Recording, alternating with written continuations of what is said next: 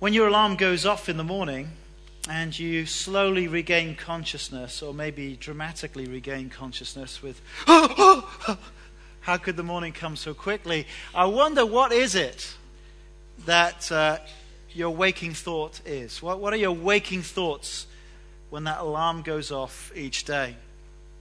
I don't know what it is for you. It can be various things for me, depending on which day of the week it is. I can still be thinking about the elders meeting the night before.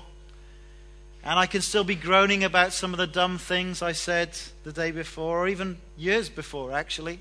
I can still be groaning. Or I can just be kind of woke ahead of the alarm because I'm a bit anxious. I'm thinking about my responsibilities, what's coming up that day. Oh, it's Sunday. I have to stand up in front of them again. Thinking about that. Well, on some of my better days, before my feet get out from underneath the duvet, I think to pray. And one of the verses that often I go to that shapes my prayer is in Romans chapter 12. And if you have a Bible near you, why don't you open your Bible to Romans chapter 12.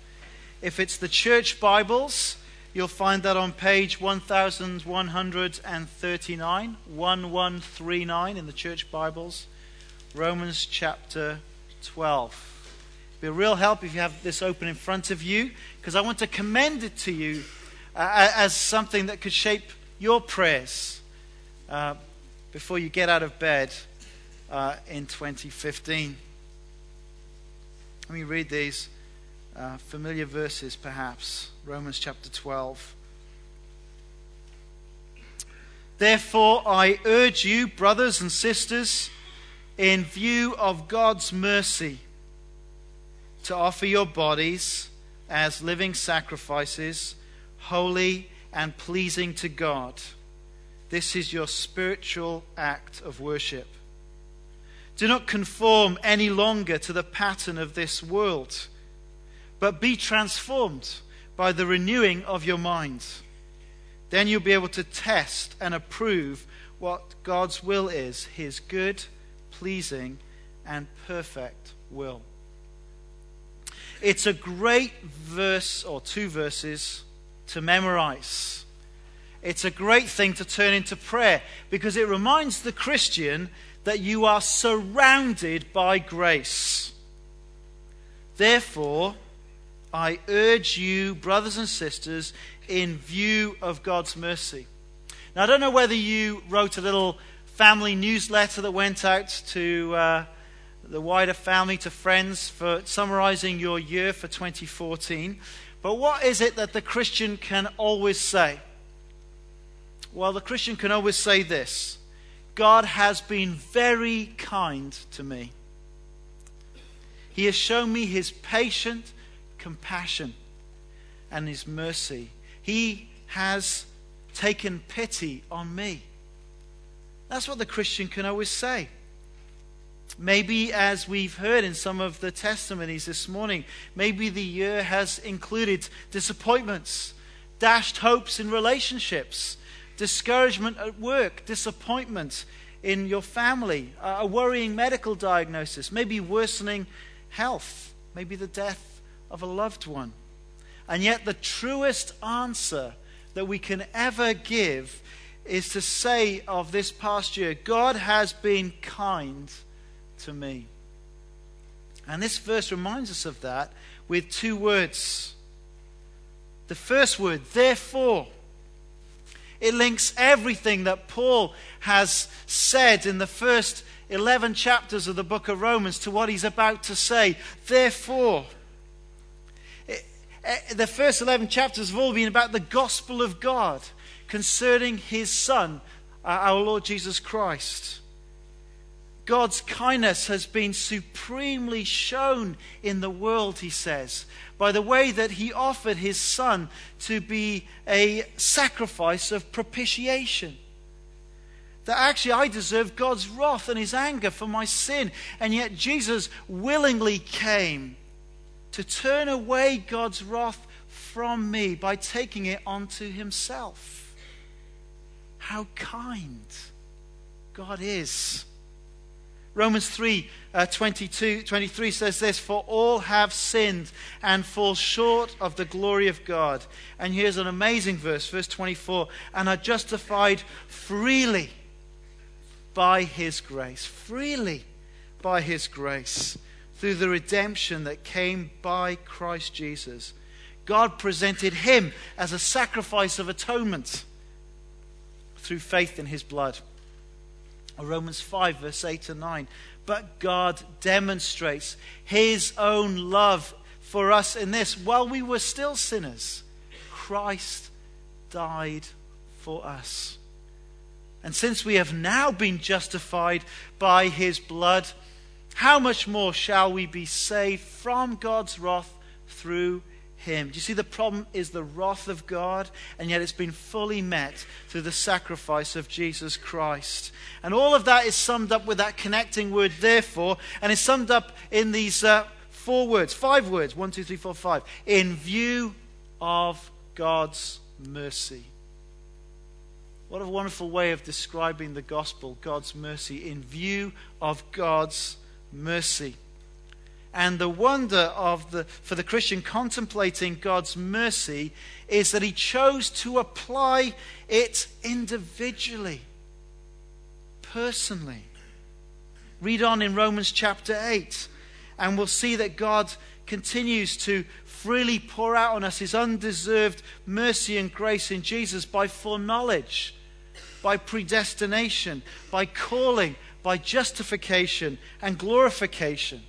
And it was such a joy to study these big words ending in shun at the Contagious Youth Conference this year, because it's all about how God takes this incredible salvation achieved in his Son and applies it to me and to you if you're trusting Christ. Chapters 9 to 11 are all about the mercies of God. Chapter 9, verse 15. It says this, "For he says to Moses, I will have mercy on whom I have mercy, and I will have compassion on whom I have compassion." Or chapter 9, verse 18, "Therefore God has mercy on whom he wants to have mercy, and he hardens whom he wants to harden." And the Christian wakes up every morning and should be reminded of this, that we are surrounded by the mercy of God, by the grace of God, by the kindness of God towards us in Jesus. If you're trusting Christ, then you can wake up tomorrow and you say, God has had mercy on me. He's demonstrated his love to me. Well, that's a very different day when you grasp that, isn't it? Before you put your feet out from under the duvet. But this is a great verse to memorize and a great thing to turn to prayer, because not only does it tell us that we're surrounded by grace, but it encourages us to be shaped by grace. See, when we really get and understand God's mercies and understand God's grace, then there'll be a certain shape to our lives, and it affects everything about our lives. In fact, these verses consider everything relating to our bodies and everything relating to our minds, and that pretty much sews it all up, I think. Look at our bodies there for verse 1. "Therefore I urge you, brothers, in view of God's mercy, to offer your bodies as living sacrifices, holy and pleasing to God." This is your spiritual act of worship. For the Christian, worship is not something confined to 204 Rose Street, Edinburgh, here at Charlotte Chapel, to some religious building. In fact, the whole of our lives is the arena of our worship. Everything. It's not just Sunday, it's Monday, Tuesday, Wednesday, Thursday, and Friday, and Saturday as well. It's the way we drive our car. It's the way we talk to our children. It's the way we care for our parents. It's the way we engage in our work. It's the way we engage in our rest and in our play. And if we get the mercies of God, then we actually get to choose to offer our bodies to God as a sacrifice. It's not merely that we're going to sacrifice a bit of money or a bit of our time. Actually, when we understand the mercies of God, we offer up, well, we're the sacrifice. It's all of us. It's the whole me that is now offered up to him in response to all that he has done for me.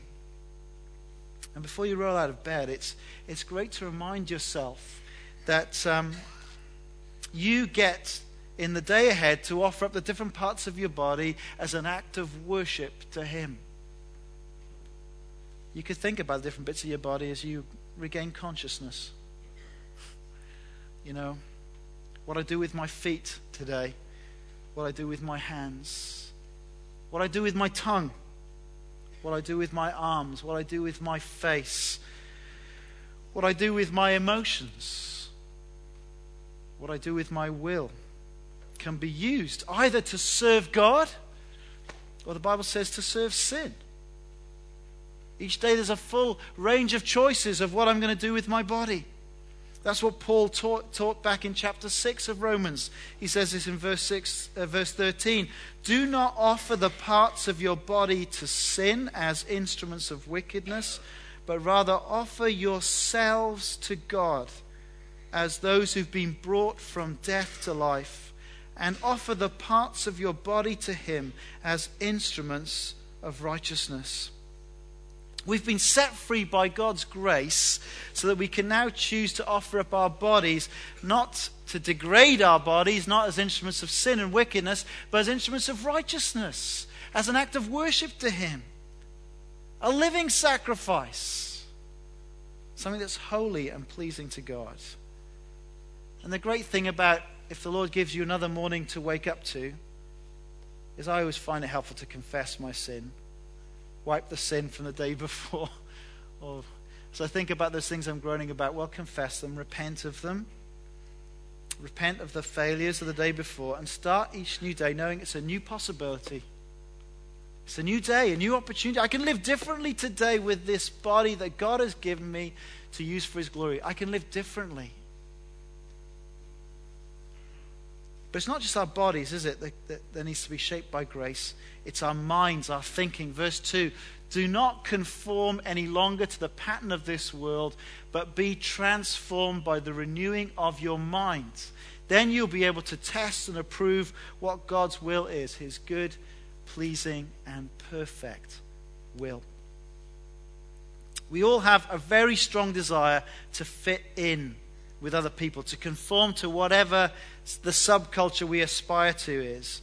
I mean, for instance, we all hate turning up to events wearing the wrong clothes. Whether that's a black tie event or a punk rock concert. You don't want to turn up with the wrong clothes, man. You don't want to get, the wrong way around. We hate that.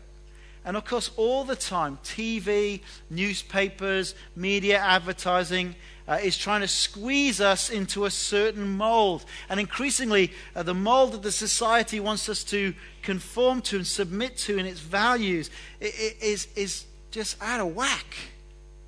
It's trying to squeeze us into a very superficial view of what beauty looks like, of what body shape looks like, of materialism, of gender confusion, of sexiness, of sex outside marriage, of abortion, of same-sex marriage, of assisted dying, of religious relativism. And I could just keep going on with an endless list of what godless secularism is trying to squeeze us into conforming to be like. But the Christian who understands the grace of God will not allow the world to squeeze us into its boxes, into its molds.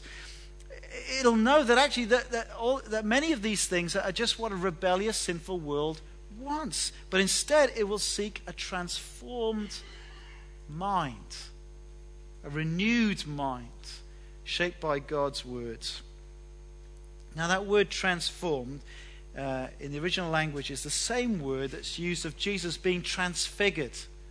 Remember that moment where a few of the disciples got to see Jesus' whole appearance change, and it's sort of like the inner glory kind of came out so bright. It was brighter than the sun. They couldn't look at Jesus as they saw something of the glory of Jesus. He was transfigured before them. And actually what they were seeing was the reality of what's to come, the glory of the coming kingdom. And that's the word that Paul uses, that our minds need to be transformed by the renewing of our mind, that we actually live in the light of the glory that is to come, being shaped and transformed by the values of the kingdom that is to come. And the big link between our minds in verse 2 is that shapes what we do with our bodies, verse 1. See, what we read and think and dwell upon will shape what we do. If you fill your minds with garbage, filth, and perversity, then it's no surprise then what comes out of your mouth is filth, perversity, and the like. If we fill our minds with what is lovely and holy and good, then what will also shape our words, our actions, and our lives. And renewed, transformed minds will result in grace-shaped lives of obedience in our bodies. And through our bodies we can prove and demonstrate that God's will is good, acceptable, and perfect.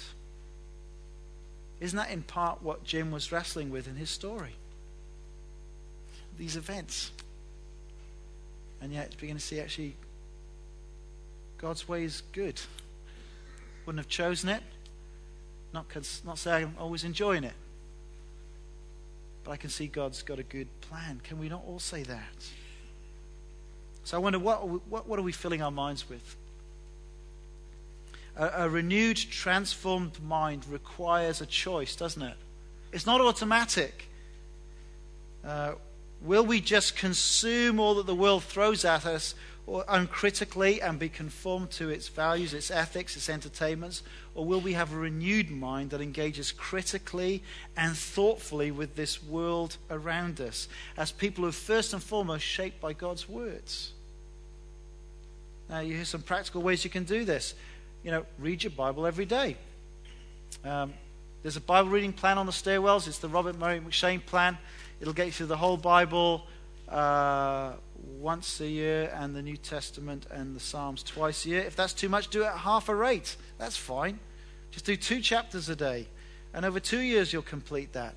And just keep bathing your mind in the Word of God. Spend the time each day just reading it. Pick on a verse that jumps out at you, like Andy was saying. Sometimes a verse just grabs you by the throat. Well, when that verse grabs you by the throat, pray it for yourself. Pray it for your friends. Pray it for this church. Soak in the Word of God. And if you've had a few days or even a few weeks where you haven't done it, well, don't feel you have to catch up. Just read it for today. Get back on the horse. Bathe in the Word of God. There's lots of great resources out there. There's great blogs you could read. The Gospel Coalition blog. John Stevens has got a great blog. There's some great podcasts. Quantum of Solace by David Robertson is a fantastic thing where he reflects on the news, the British news, from a Christian perspective. Some people listen to Alistair Begg as they walk to work on his podcast, Truth for Life. There's lots of ways you can be shaping your mind. There's great newspapers out there like Evangelicals Now. I must confess I'm on the board, so that's why I'm telling you to get it. I don't get any profit from it. But there's not many newspapers that actually tell you what's happening in the world in terms of the gospel, but Evangelicals Now will do it. If you've never read a Christian book, why don't you resolve this year, I'm going to read 1 Christian book. If you've read 2, think next year I'm going to read 4. Give it a go. Let's bathe our minds and shape our minds. But I want you to finish by just noticing as I close that Paul writes at the beginning, I urge you. I urge you. Do you see that there's a choice here? If you're just passive and let life float by, you're not going to do this stuff. I urge you, he says. Every day there's a choice in our lives. Will we be shaped by grace? Or are we going to be conformed to a sinful world and its standards? Do you know, as a church, we're faced with the same choice. This is written to a church in Rome. And this teaching is to the whole church. When Christians forget this, then churches do not care about the lost, nor the mission of God, but become inward looking. When you get the grace of God, you're going to be a missionary church. Andy Patterson gave a great sermon in the evening we did an overview of the whole book of Romans, and this was his thesis, that the whole book of Romans is to get us on task with the mission. But a church that won't be shaped by grace is a church that loses sight of the lost and just says, well, it's all about us being comfortable. Let's look within. And then as we look within, we start realizing, actually, I'm very unhappy with some of the people in this place because they don't make me feel very comfortable. And we start getting upset about each other. We start moaning and griping. And church becomes a place for grumblers, where there's always someone to blame or something to be upset about. Because we've only thought of ourselves and our comforts and our ease. And we have a low view of God. But a church that gets this, that gets the bigness of the God that is being talked about in his words, that is shaped by his amazing grace, will be a remarkable place. It will be a place where there's supernatural harmony, where people are offering up their bodies sacrificially to reach a lost world with the gospel of grace.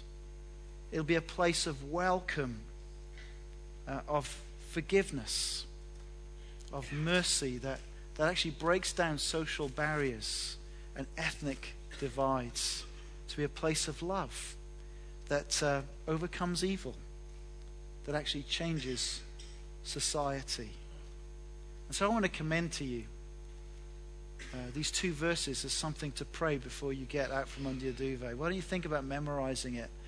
And when you wake up and your conscious thoughts are starting to, groan, remember the grace of God. Therefore, in view of God's mercy, and before you head out into the day, just think about the way you can offer up your whole self, your whole body, your whole mind as an act of worship to him. You could pray something like this: Heavenly Father, in view of your loving mercy and amazing grace, I offer my whole body to you as a living sacrifice of worship, to be something holy and pleasing to you. Please help me not to be conformed to the pattern of this world, but by your word and spirit to be transformed as you renew my mind. Help me today to show that your will is good, pleasing, and perfect. Amen.